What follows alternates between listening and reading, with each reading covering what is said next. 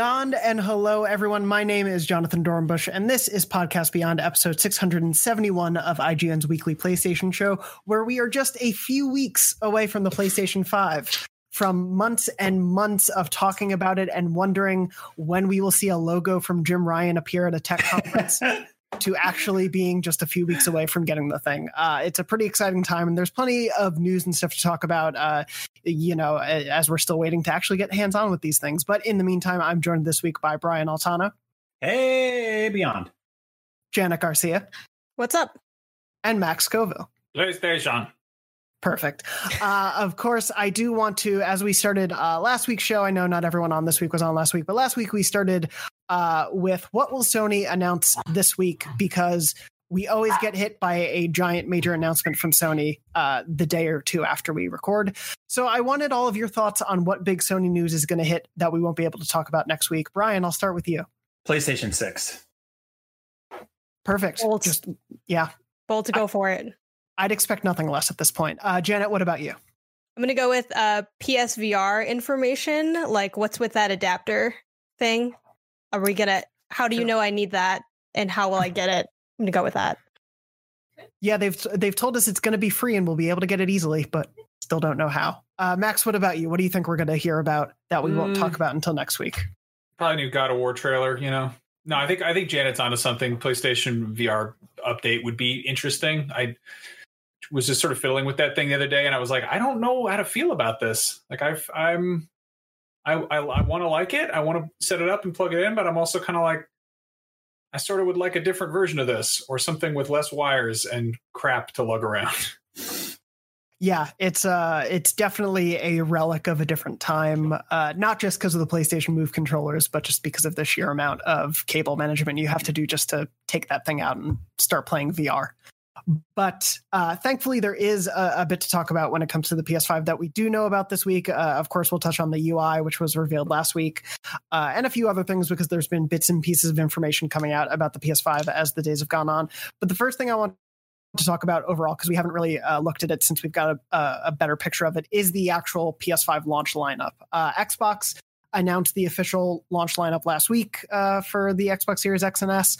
PlayStation hasn't done the same yet with a proper PS5 launch lineup reveal, but I feel like we pretty much have a good handle on what's going to come from, especially first party and most third party. So just to give a quick rundown, for those who may not know, I'll stick mostly to, I think, like the exclusives, or at least like PlayStation exclusives. We've got Astro's Playroom, which is supposed to be built into everyone's PS5, so you'll have that there while you're waiting for other games to download. Demon's Souls, Destruction All-Stars, Miles Morales, the Spider-Man remaster, if you buy the Miles Morales Ultimate Edition, Sackboy: A Big Adventure, Bugsnax is coming to PS4 and PS5, Godfall is coming to PS5 and PC, The Pathless is coming to PS4 and PS5 and PC. It's not coming to Xbox. And then also stuff like Destiny 2 Beyond Light is launching that day. Assassin's Creed Valhalla and Watch Dogs Legion are getting next-gen versions as well for launch. Just Dance 2021 comes out a few days later. Call of Duty Black Ops is the day after. We have the full list on IGN. It's not too many more games than what we've announced there. And I kind of wanted to start off things basically with the question of, I feel like I've heard a lot this time around of people saying, there's so much that is cross-gen this time that you don't need a new console really to play much of this stuff, and that you're not really left out of the conversation if you can't get a PS5 or Series X. Outside of a few exclusives, I wondered, do you guys feel like that doesn't matter? Like, I was looking at past launch lineups, and for the PS4, the exclusives that were just for PS4 were Killzone Shadowfall, Knack, and Resogun, which eventually came to PS3 and PS Vita. So it's not like the PS4 just came out of the gates with all these exclusives. Brian, I was kind of curious about what you thought of this launch lineup this time around. Yeah, it's interesting because it's I don't recall as much sort of fervor around that when the PS4 launched, because that seemed like a normal thing at the time, was to just have a handful of games that were exclusive. But Sony fans kind of caught this in return after months of, talking shit to Xbox players and basically saying, hey, like there's no exclusive games coming to your system. And then, the roles were kind of reversed here. So I think Sony fans kind of deserve that there, to call out fanboys across the board. I think that's important. But also, to me, it doesn't really matter because I'm dead set on buying a PS5. I'm dead set on playing all the cross-gen games on next gen. I'm dead set on playing Miles Morales on day one on a PS5 and Spider-Man Remastered and Demon Souls. Like, I'm ready to say goodbye to my PS4 and move on to the new generation. I think it's great that, you know, people who are sticking with the current generation, which is 120 million plus 30, 40 million. I don't even know at this point. I feel like 5 million more every day. They get rewarded because they get to hold on to their systems. But for us who want to move on, like it's good. I'm glad. I'm happy for it. Yeah, Max, I was curious about what you were thinking of how like the PS5 launch lineup stacks up. Like, are you particularly excited to play anything PS5 wise specific, or? I mean, I'm looking forward to Demon Souls. I'm really excited to just kind of see what the load times are like. I know that in McCaffrey's preview of the Series X, he was saying about how it's like it would be hard to go back to last gen after sort of seeing how fast everything is, and I'm curious if the same applies to PlayStation 5. Yeah, I don't know. To touch on sort of the different, I remember getting a PS4 and being pretty excited about it initially, and then just kind of like, I guess I'll play Resogun. You know, like there were a handful of things to check out and mess around with, but it didn't really feel, like a triumphant sort of, it didn't really have any killer apps, and I think that's kind of, it's the same is true this time around as well, where you don't want to leave an existing player base kind of just high and dry. Like we're gone to the days where it's like, you get a brand new sort of exclusive day one that completely changes the way things are. I think it's sort of like if there's something that can be sort of scaled down to run on last gen, then like why leave that money on the table? Why leave people left out there? And it's, it's also, I think they're with sort of the way games are developed these days is like, it is like sort of baby steps, and we're going to see what like a tried and true PlayStation 5 game looks like from the ground up in like probably 3 years, like we're going to have some stuff now, but like, I feel like you look at any kind of launch window or like first few years games and, they always kind of got like 1 foot in last gen. So I'm excited to mess around with new hardware. I'm glad there are a handful of exclusives and new games to check out. But yeah, I don't know. It's been an odd shift this generation, Yeah, it's definitely one that feels a bit more gradual, but I think that's okay. And the companies are kind of working in that mindset. And you're totally right. Like with the PS4, like we've talked a lot on the show about, Horizon was sort of the first time we were all like, wow, this is like next gen. This is really using the PS4. This is amazing. And that was in 2017, a little more than 3-ish years, I think, after the PS4 came out. So that was a really long gap before we got anything we felt like was truly next gen, especially like you were saying, when you both were mentioning like so many people to not leave that money on the table when it comes to the PS4 install base. It totally makes sense. Janet, I was curious from your end, like we've talked about on the show, it's going to be hard for them to like give us a reason to not want to still keep our pre-orders at this point. Like we're pretty much set. We've bought it. We're planning to play it on day one. What are you most excited to jump into on day one? I'm really looking forward to hearing Max's thoughts on the remote, frankly. I can't wait for that hands-on impression because I didn't pre-order it. So that's what I'm looking forward to. But in all seriousness, to kind of build on what Max was saying, I'm just excited about the hardware. It's true that you won't be out of the games conversation because so many of those games are either cross-platform or there's something that's not exactly groundbreaking. Like Astro's Playroom is just there for you to have and like to try out the DualSense, but that's also the point. Like the conversation of PS5 though is the one that you'd be missing out on. How does the DualSense feel? What's the weight of that controller? What's it like to live with that UI and get to know it and learn its quirks and learn what you like and learn what you don't like? That's the conversation I'm looking forward to having. And I feel like, no shade to anyone that is in this position, whether it's by choice or by lack of being able to get a pre-order. But the idea of playing Miles Morales on PS4 feels like it's just a little bit off. Like, I get that probably won't be a next gen game in the sense of it fully utilizing the potential of that hardware, because like Max said, you won't see that for a few years. But I'm excited to feel all in. Like the invigoration of getting a new thing when it comes to gaming, just like for me, really fuels my excitement for the hobby. Like, sure, I would have loved to play Miles on PS4 and it's still going to be the same game because it is the same game. But the excitement of it being, this is on PS5, like, let me just start downloading every game I can find. Let me look for things that I wouldn't normally play. Like, let me, talk to people about how it goes. What's it like to sync the controller when I'm trying to do multiplayer? Like all of those things that's the conversation that you are missing out on if you don't get it day one.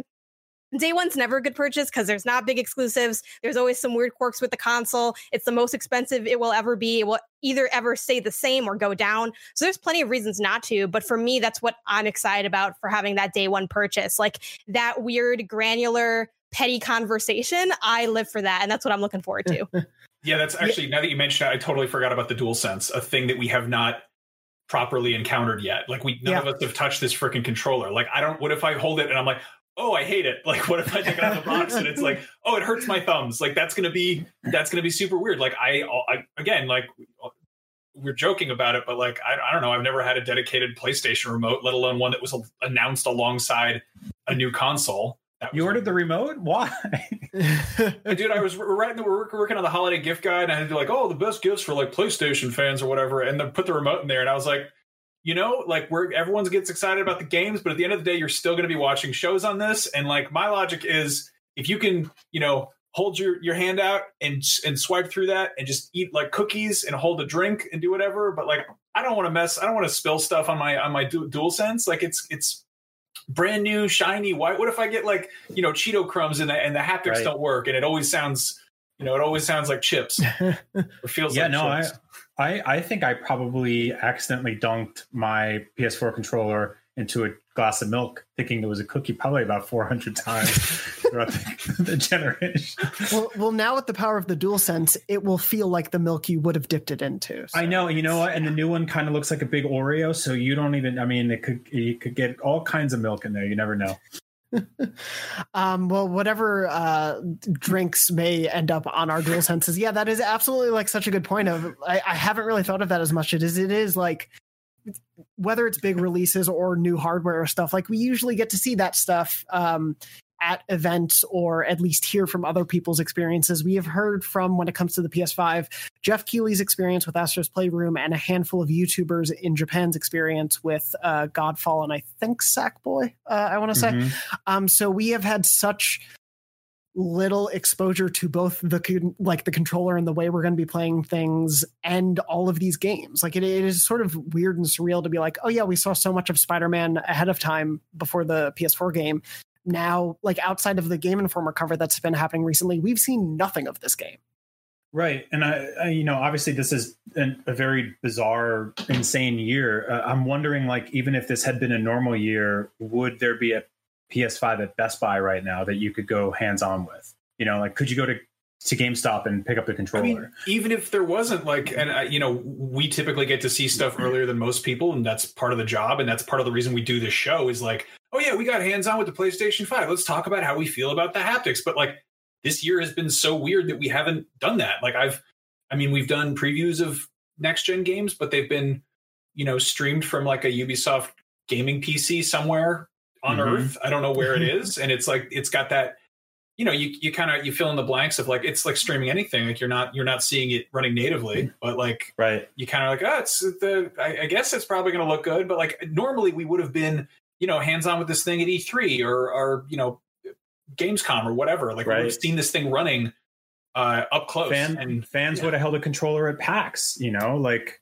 New York Comic-Con. Like there were so many events that were an opportunity for this to be a thing. But I'm wondering if, with the way Sony's played their cards, I mean, obviously it's sort of a chicken and egg thing, but it's tough to say if they were to even showed up to any of those events anyway. Even without a deadly virus, I have no idea. But yeah, no, you're totally right.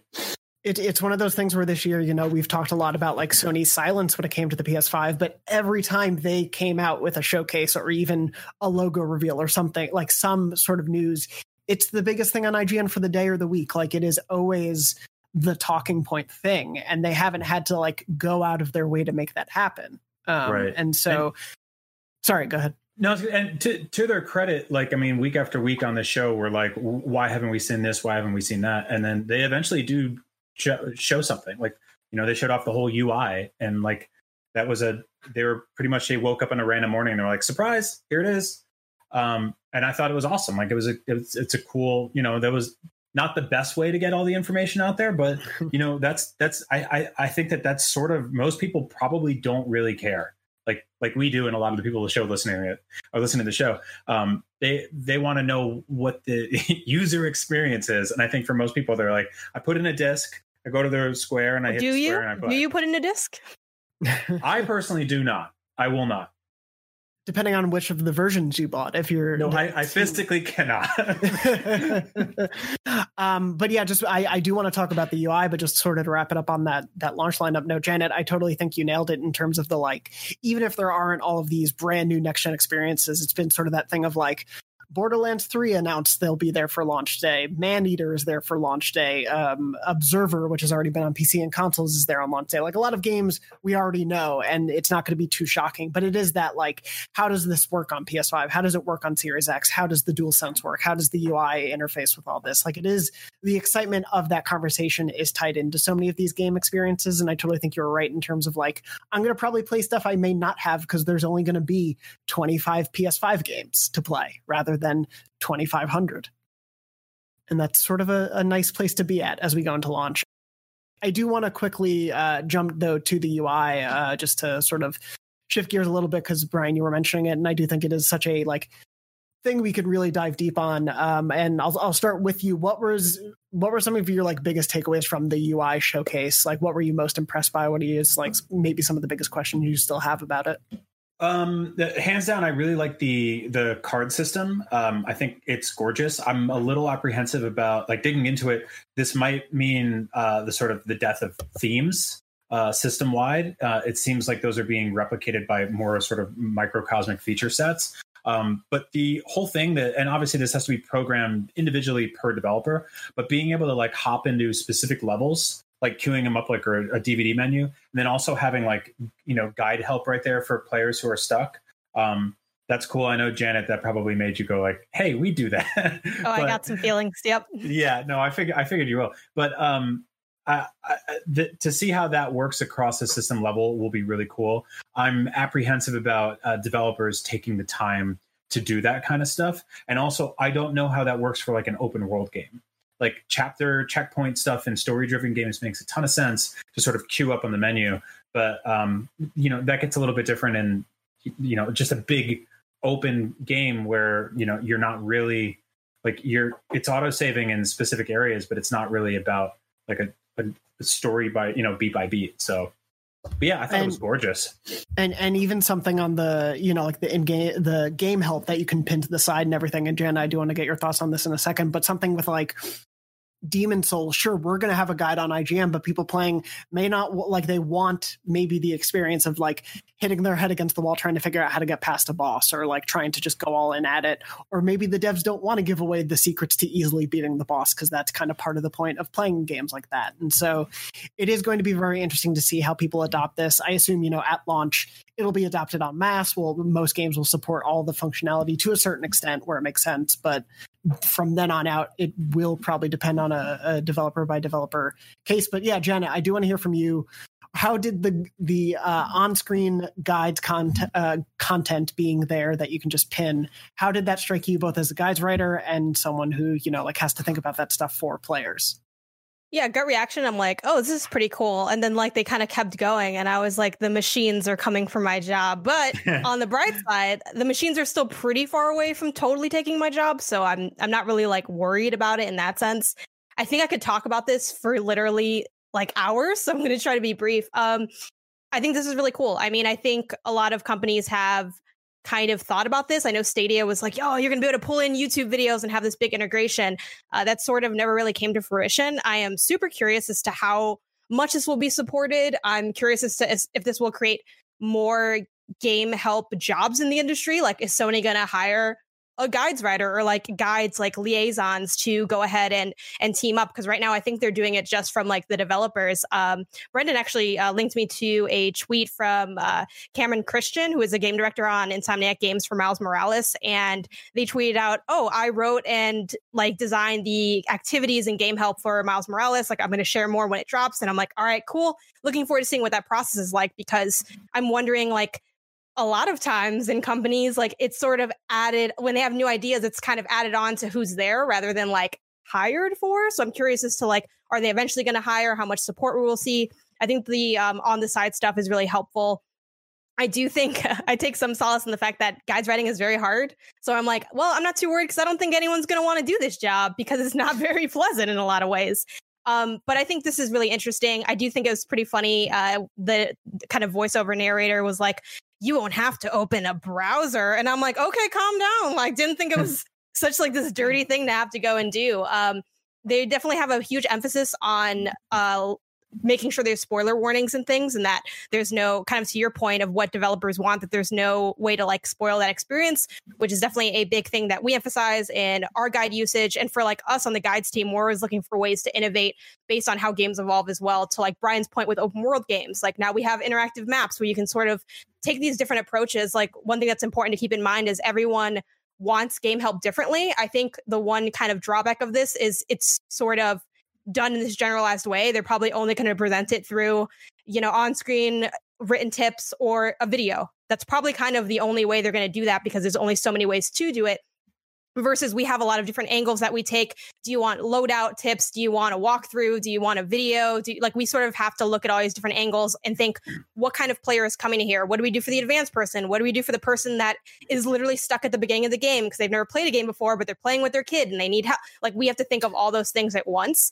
Versus this is going to be generalized. It's also worth noting that game help is only available if you have PS Plus. So there is still a monetary gate. And then also only people that are playing on PlayStation. So there's definitely still, this is not exactly the beginning of the end of like the traditional online walkthrough, but it is worth thinking about and wondering like, what are ways that us as IGN can evolve in the way we do game help so that we do continue to be relevant and we don't end up, the way of the paperback guide, which still sells and is cool. But it's a lot more of a collector thing. Like most people playing a game aren't using physical guides anymore.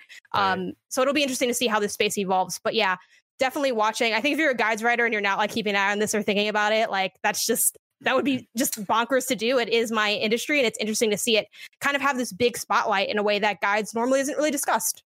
I was going to say really quickly, we talked about like how it's going to come for every first party game, but this feels like antithetical to the FromSoft philosophy. Like I can't really see Demon's Souls being like, here's how you beat this boss. It's actually super easy.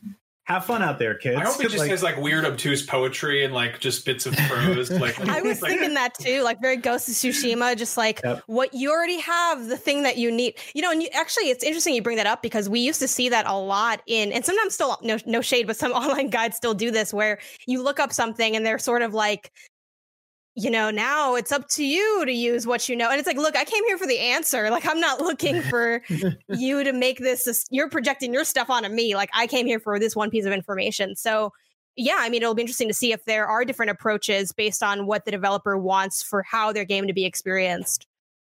People often ask, like, how do you get into working in games? And it's like, when I started working in games, live streaming wasn't a thing. And it's a constantly shifting industry. And this is weird because at one point in time, like writing strategy guides or being, part of the, Nintendo help hotline or whatever that was a job in games. And it sort of seemed like that went off to the side with the rise of kind of games press. And then you see, walkthroughs and wikis.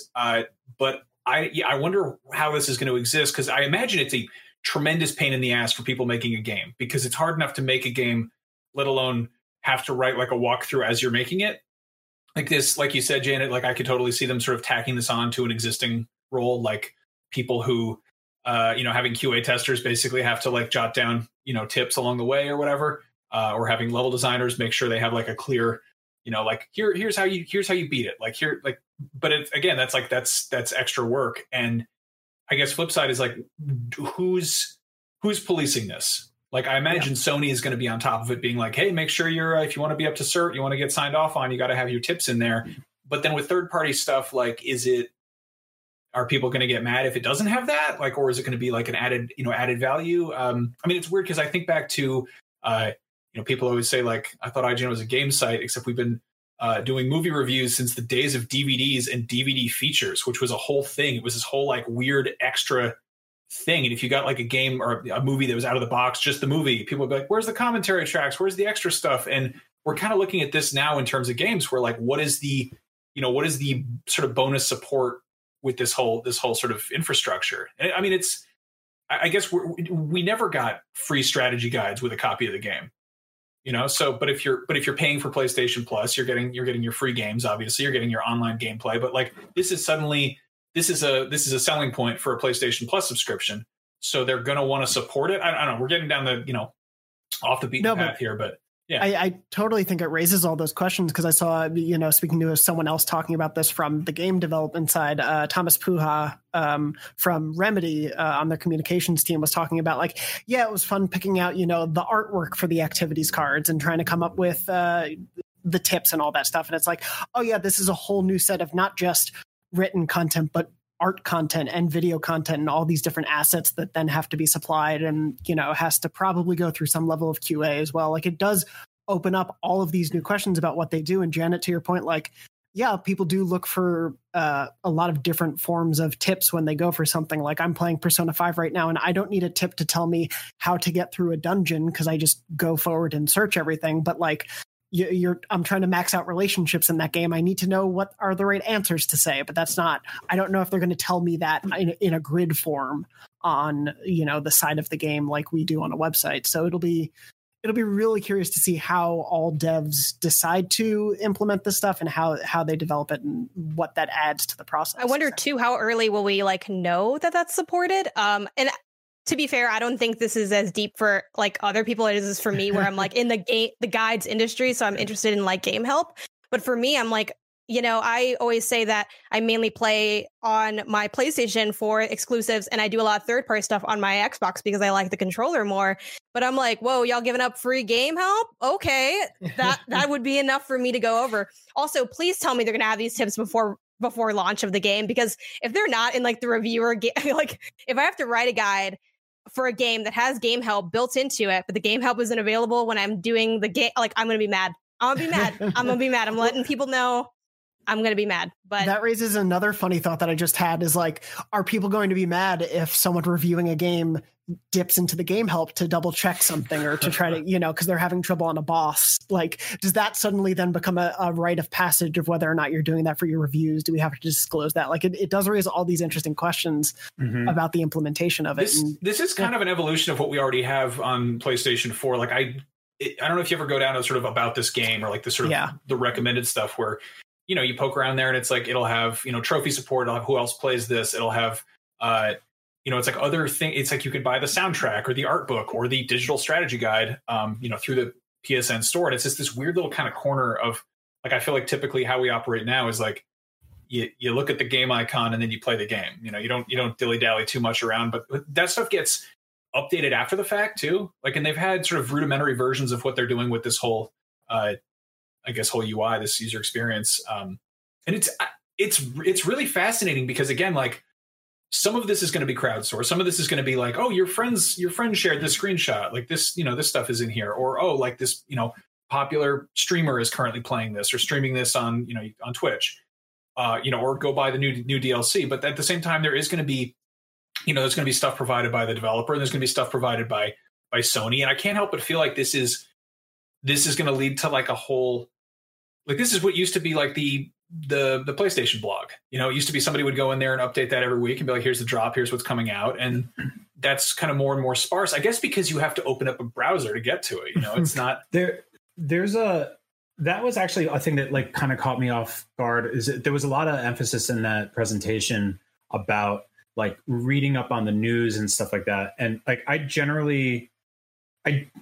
can't speak for everyone, but I feel like most like gaming enthusiasts get that on Twitter. They get that on message boards and Reddit and IGN and a billion other places.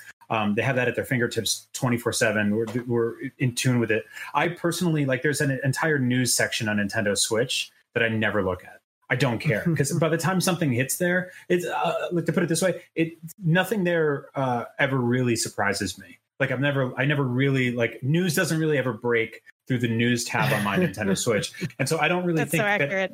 I don't really think I'm going to find anything on the PS5 news app that makes me go, oh yeah, that's really cool.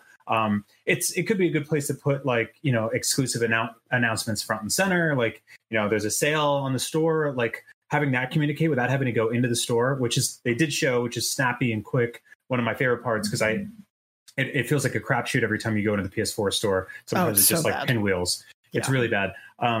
But in terms of the guide stuff, this is all best laid plans before launch. But I have a feeling that Sony's going to be looking at the return on investment in this kind of stuff. And if they are hiring internal writers and guides people, and they are making specific art and stuff like that, and having an entire design effort go into every single game they do, but they're tracking stats and realizing that the average player isn't really poking around in there or isn't really utilizing these, this is going to go the same way that a bunch of features in the past have gone, which is away. I think like if people aren't using this thing, they will slowly phase it out, and this will either become something that's mandatory for every game to do, or in a year or two we won't be talking about this anymore because they'll be on to something else. And I do think, sorry, I was just gonna say, I do think that's why the activities cards as like the basis for the where you'll eventually like grab the guide help from seems to be more of a like modular, hey, if we have new ideas, we can use these cards as the way to convey it to you. Like the cards as they showed them in the UI experience is how you access the game help, how you access the levels, how you access trophy following, the news feed, like all those things. And so it does feel like I'm totally with you. Like if they find out in a year that no one has clicked on any guide help for games in 6 months and they're like, hey, we don't need to do this, they can maybe find a better use. And they're like, oh, right, but people keep doing X, Y, and Z with the PlayStation. Like maybe we should change one of the cards to be this permanently or whatever. I do like the modularity of that and the ability for it to be very malleable, it feels like. Mm-hmm. No, it's good to see what we're launching with, but this is, this is an ever-changing UI by definition evolves, Yeah, it might wind up being like the Xbox 360 blades that we don't even, that's a foreign concept at this point. Looking at this like out the gate, I was immediately like the showing off the cards. It just looks like I don't know how common we use this production tracker called Trello, which is our like a project tracker. Why'd you say that? No. Oh, now No, now and it's like it's made for a very specific type of person who's sort of organized, and I am not that person. There's already this part of my brain where I'm like, am I playing this game for work or am I playing this for fun? Like, is this a work just game? Lean into it. See, like PS5 UI is like for the guides writers and also to destroy the guides writers in a weird combination of the two, where it's like, it's all very organized. Like I was living for those percentages. I am very curious as to how dynamic those will actually work, because they claim that it will adjust based on how you play. And I'm like, will you realize just how slowly I play these games? Because I play games really slowly. And if I'm playing for work, like that screen might be open for like, that's going to give you like the Netflix. Are you still playing? Are you okay? It's going to be like, and I think Max, you were the one who talked about this. Like when you go hands-on sometimes that like you'll be doing crazy stuff and then the people with you are like, sir, do you know how to play the game? Like that's what it's going to come down to. They're like, this game will take you 200 hours because you're moving so slowly. Like you might be stuck, Janet. And a little paperclip pops up, right? I'm like, go ahead, give me this tip. Like, you don't need PS Plus to get these tips because I'm going to put all those tips in our guide. So if you're looking for that but want to save money, there you go. It feels like when you read something on Kindle and they tell you like how much time is left, and you're like, is that a challenge? Like, yeah, like do I have to go slower, faster? How am I in step with the average reader right now? Like, where am I doing? Sorry, go ahead. I was just saying the percentages thing is super cool. I hope it works. I hope it works out because I really dig that. Yeah, I love it for. Sorry, Max, go ahead. I was going to say, going back to I feel like we're doubling down on the parts of this that stick out to us as like people who work in games, but there's a lot of stuff that's just sort of interesting. Going back to the sort of level select stuff, like being like, oh, where do you want to jump in? I can totally see that working, obviously for like recent quick saves or save files for bigger games. But if they start doing just open up your game via fast travel. Like if it's like, oh, where do you want to go? You want to go to Whiterun or like, I don't know what Novigrad or whatever. Like you want to just fast travel to this point in the game, like, and that's where you open up the game. That would be, that would make me so really happy. Cool. Yeah. I don't know if they'll actually do that, but it seems possible. No, but I mean, that's a good thought because it is one of those things where, especially in an era where we're supposed to be getting rid of load times and worlds will be more seamless to walk through, theoretically, it should be able to insert you into that part of the game if the SSD is built in a way to like prioritize where it wants to drop you. So especially for an open world game where it isn't level based, that would be a really good use for that stuff. Yeah, I totally agree that there is, I think, a lot of like industry focused things that we are super excited about, but also like a lot of ease of use things that, Max, I think really go back to your point of like a lot of this has roots in what's there on PS4. I just think it's integrated into the PS4 in a way I don't really care about. like because you have to drop down to that feed and it's usually slow and it stutters and it doesn't always quite work right. But like if it's built in a way that works, I'll try it out. Like, yeah. Stupid question. Does PS4 have dictation? Like, does it have voice to text? If you have the camera, I know it detects your voice because I'll accidentally say words that sound like PlayStation while we're watching a Netflix show. Like I'll say something to my girlfriend and it's like, oh yes, you wanted me to turn on an app. And it's like, no, I didn't. It's like Alexa. It's a select group of commands. It's not like a full. Yeah. That was one thing that stuck out to me as being really cool. Like to be able, like I occasionally just like clip out a bit of me doing something weird in Yakuza and I'll want to tweet it out. And I'll just spend like, it takes me more time to type on the controller than it does to actually clip the video. And it's sort of like, if I could just be like, fighting a bunch of dudes in the streets and tweet, like that would be great. As one does. Well, and that's actually all of Max's tweets. He's just constantly fighting a bunch of dudes in the streets. Out in the streets looking for dudes, gonna do some fighting. The picture is really interesting too. Like I don't know how much I'd use something like that, but I feel like the few times I would, it'd be super useful. It actually reminded me of my boyfriend had the idea of playing like The Witcher 3 with one of his friends and just turning the game on at the same time and calling each other. And I'm like, oh, you can do that much more normally through this. Granted, I think it's a very specific use case, but like I could totally see, like I've had times where I've wanted to kind of like do this sort of single player co-op experience, but if you don't like live in a house with someone that you want to do that with, you can't do that anymore. Like how I would do is, I don't know if you ever do like a pass the controller thing or you want to kind of experience the story together or whatever, but you could do that with this, and I think that's really cool. I don't know the legality of this, but I would love to do picture in picture with like other apps like Twitch or YouTube or Netflix.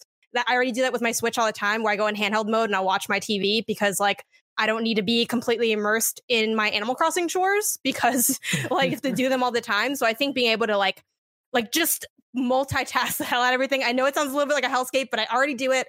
I know it's shameful. I don't care. Make it easier to do.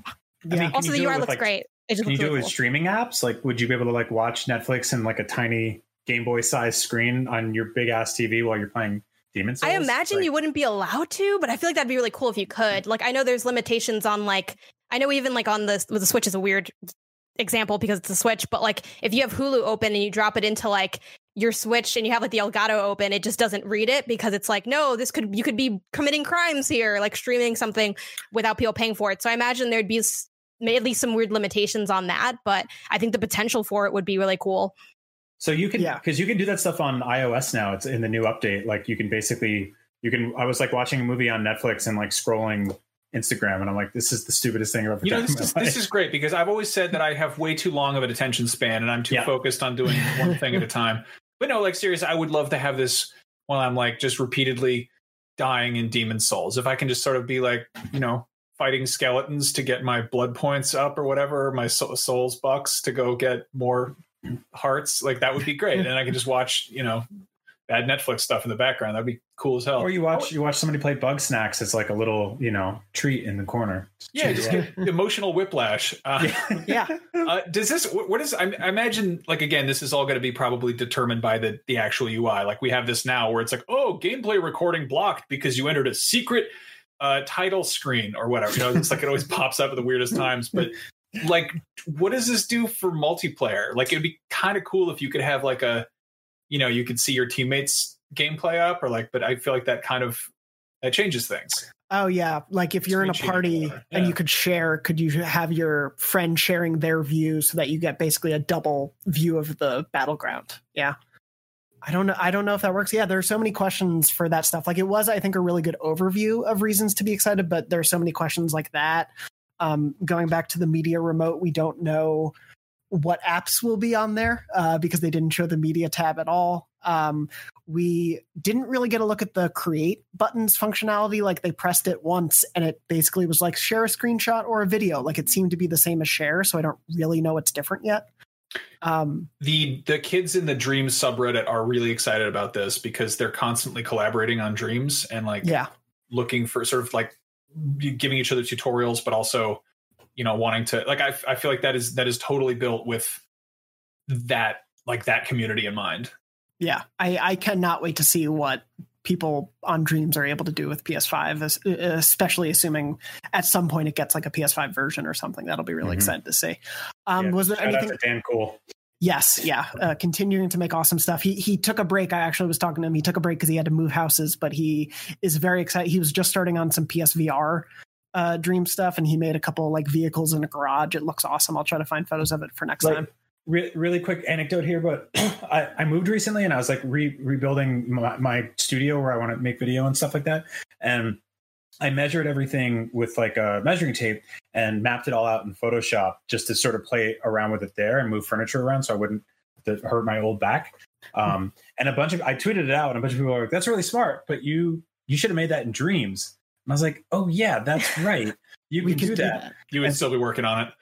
No, totally. But like people said that they mapped out their houses in Dreams and then tried out different like wallpapers and paint schemes and all this other stuff that like you can't really do with just like an overhead blueprint map of something. And that's just like one of those purposes for that software I never even thought about, that people are using like architects and interior designers, and it's so smart.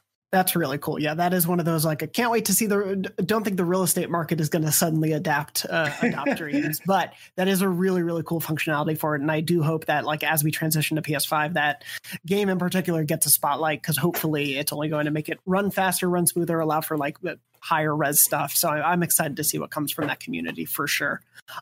Moving on from the UI, just because I want to do a couple quick news stories before I move on to what we're playing and everything.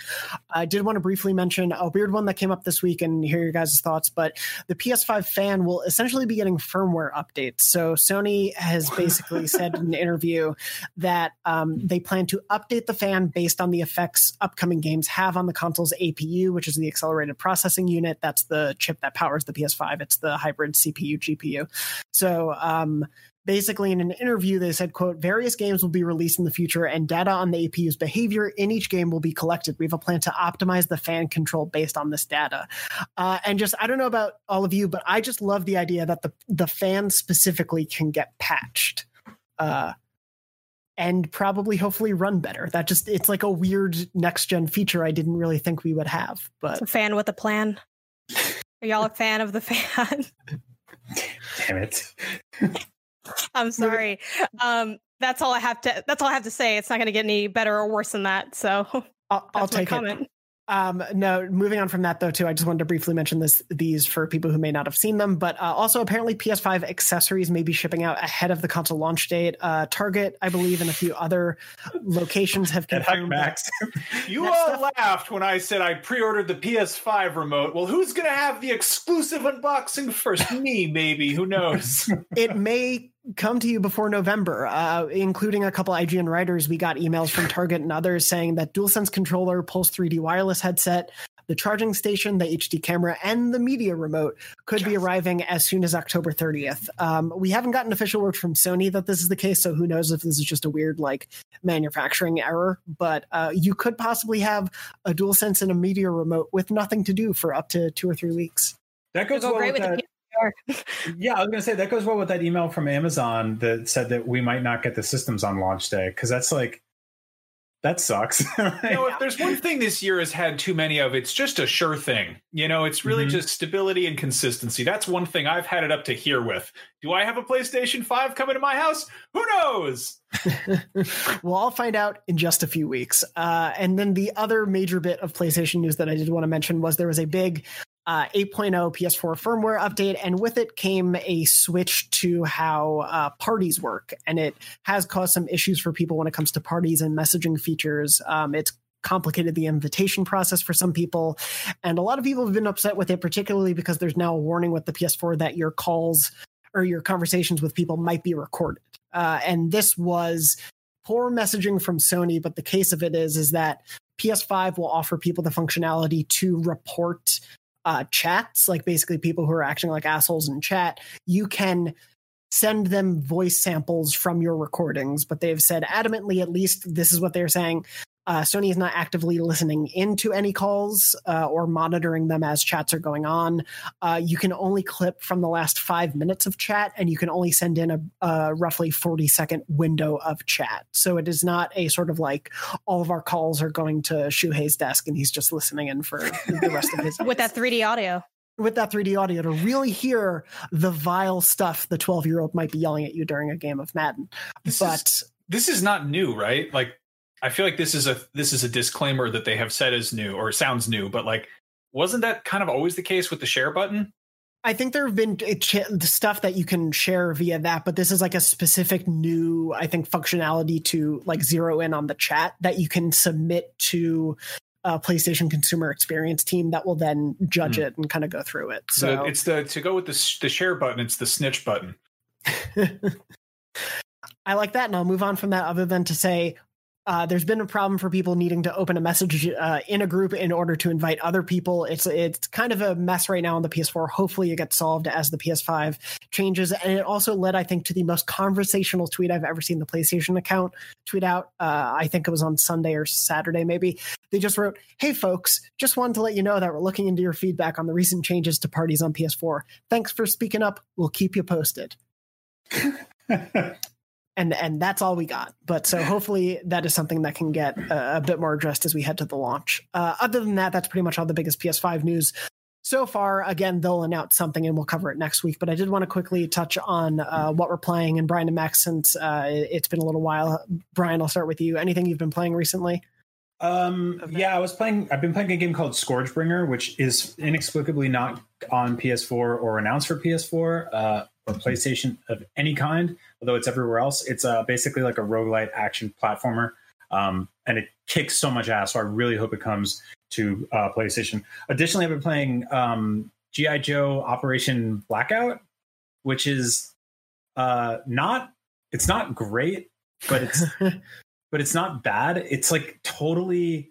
It feels like a PS2, PS3 era license game. Like it's just basic. It controls and feels like Fortnite, but it's mission based, class based shooter starring a bunch of like Saturday morning cartoon G.I. Joe dudes, and you can get different collectibles and outfits for them and stuff like that. And like the levels are mindless, and the I would say like the level design and like the quest design is like extremely, straightforward 15 years ago. But there's something sort of nice about playing a budget price license game based on toys I had as a kid.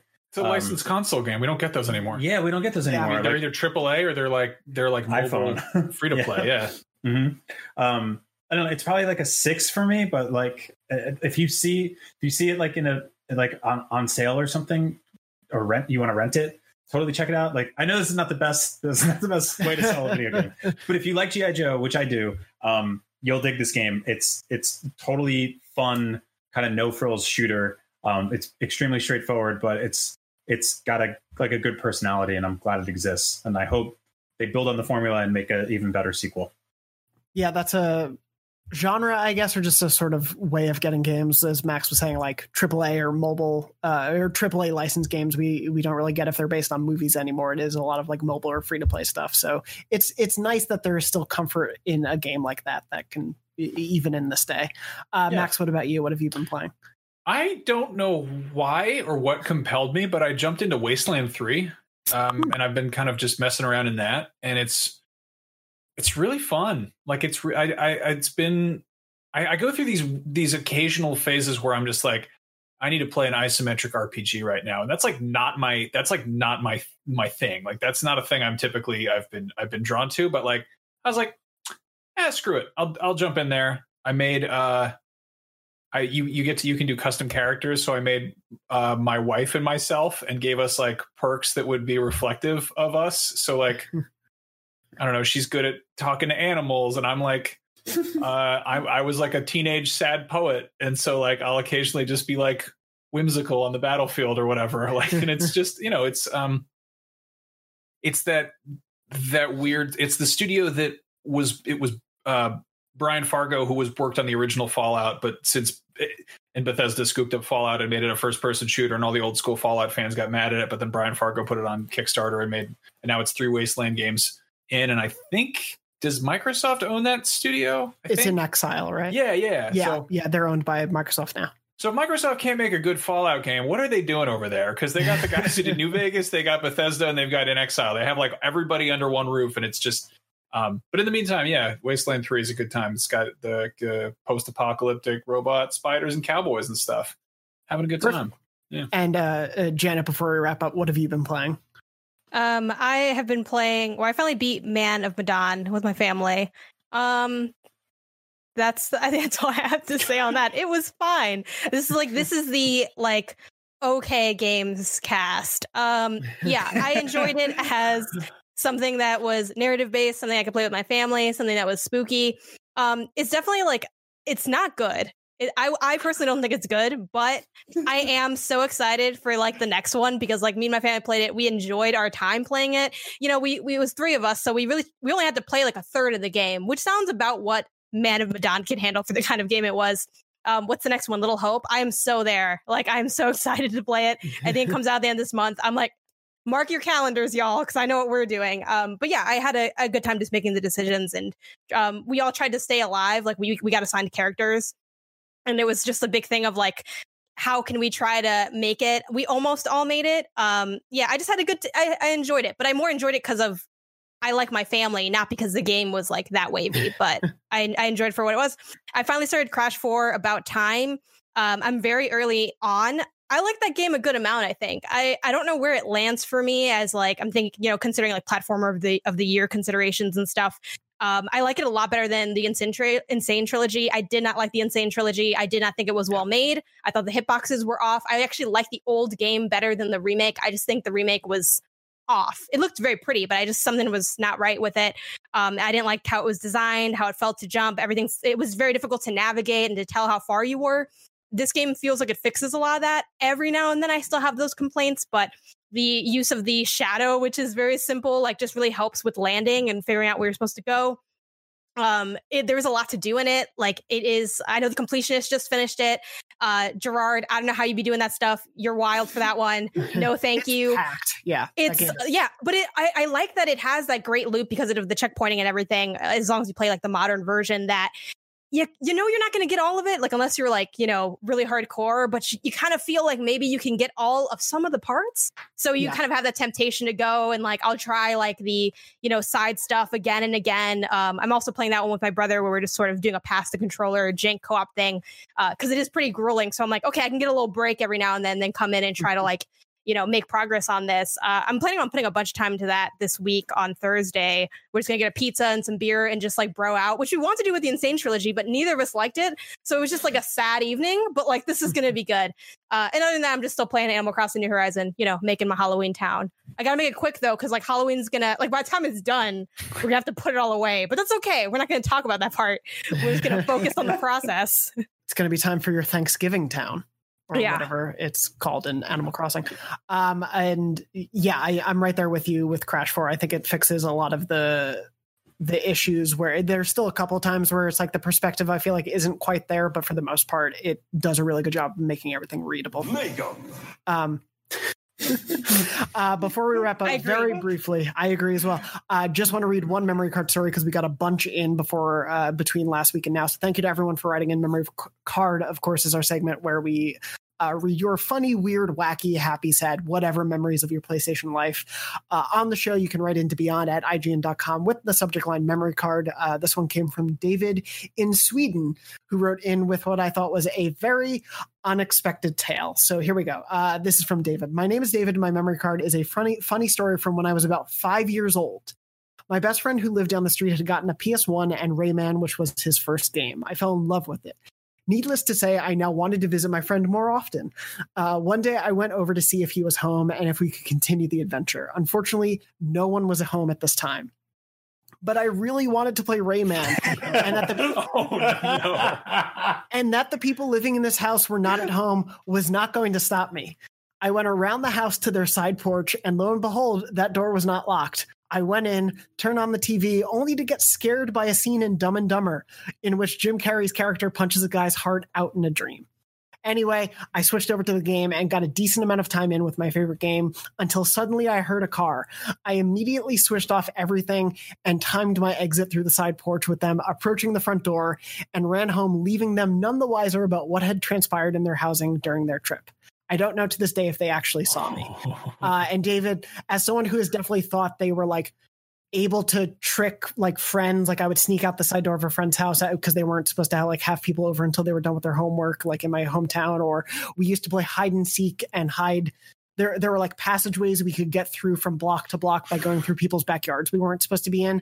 As a kid who thought they were extremely sneaky and never once got caught, they probably knew you were there. They probably had some sense a child was in their house. You did a breaking and entering for Rayman. So if you didn't get a PS5, this is also an option for you. Also, why do people not lock their doors? What is like Canada?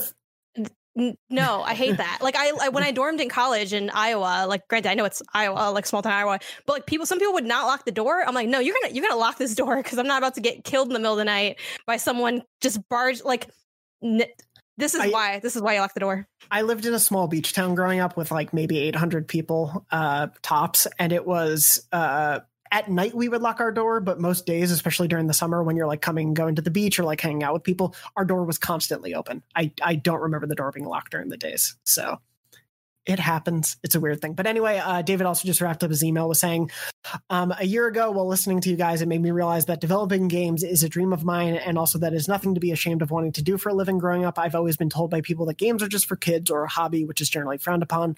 Listening to the show for all this time has set me in a way sort of free, and I am now striving towards studying game design at university. So a big thank you for helping me realize that it is actually a possibility to work with one of my biggest passions in life. There's a lot more I could say, but that will have to do it for now.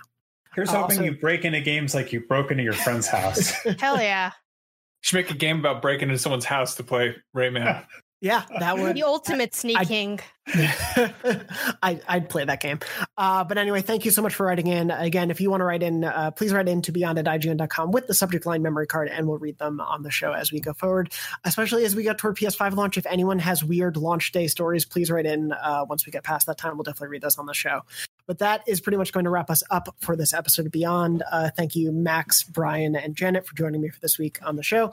Very quickly before we go, anything you all want to plug? Max, we'll start with you. We have been doing a ton of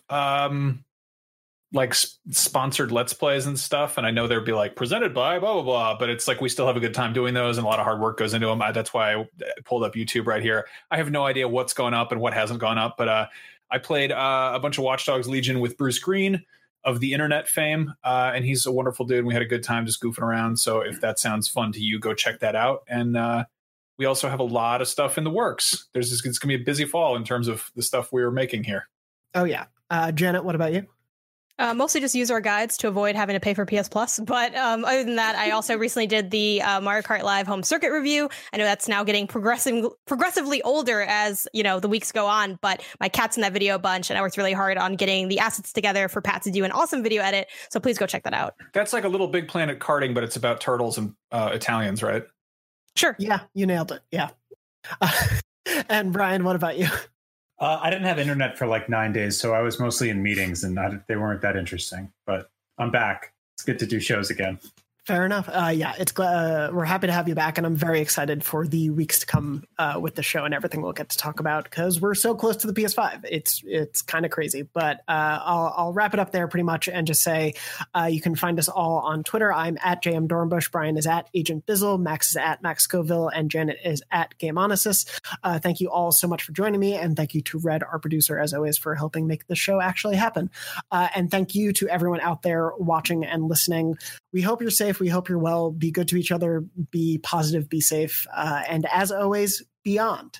Beyond. Beyond. And check out my exclusive review of the PlayStation 5 Media Remote coming soon to IGN.com.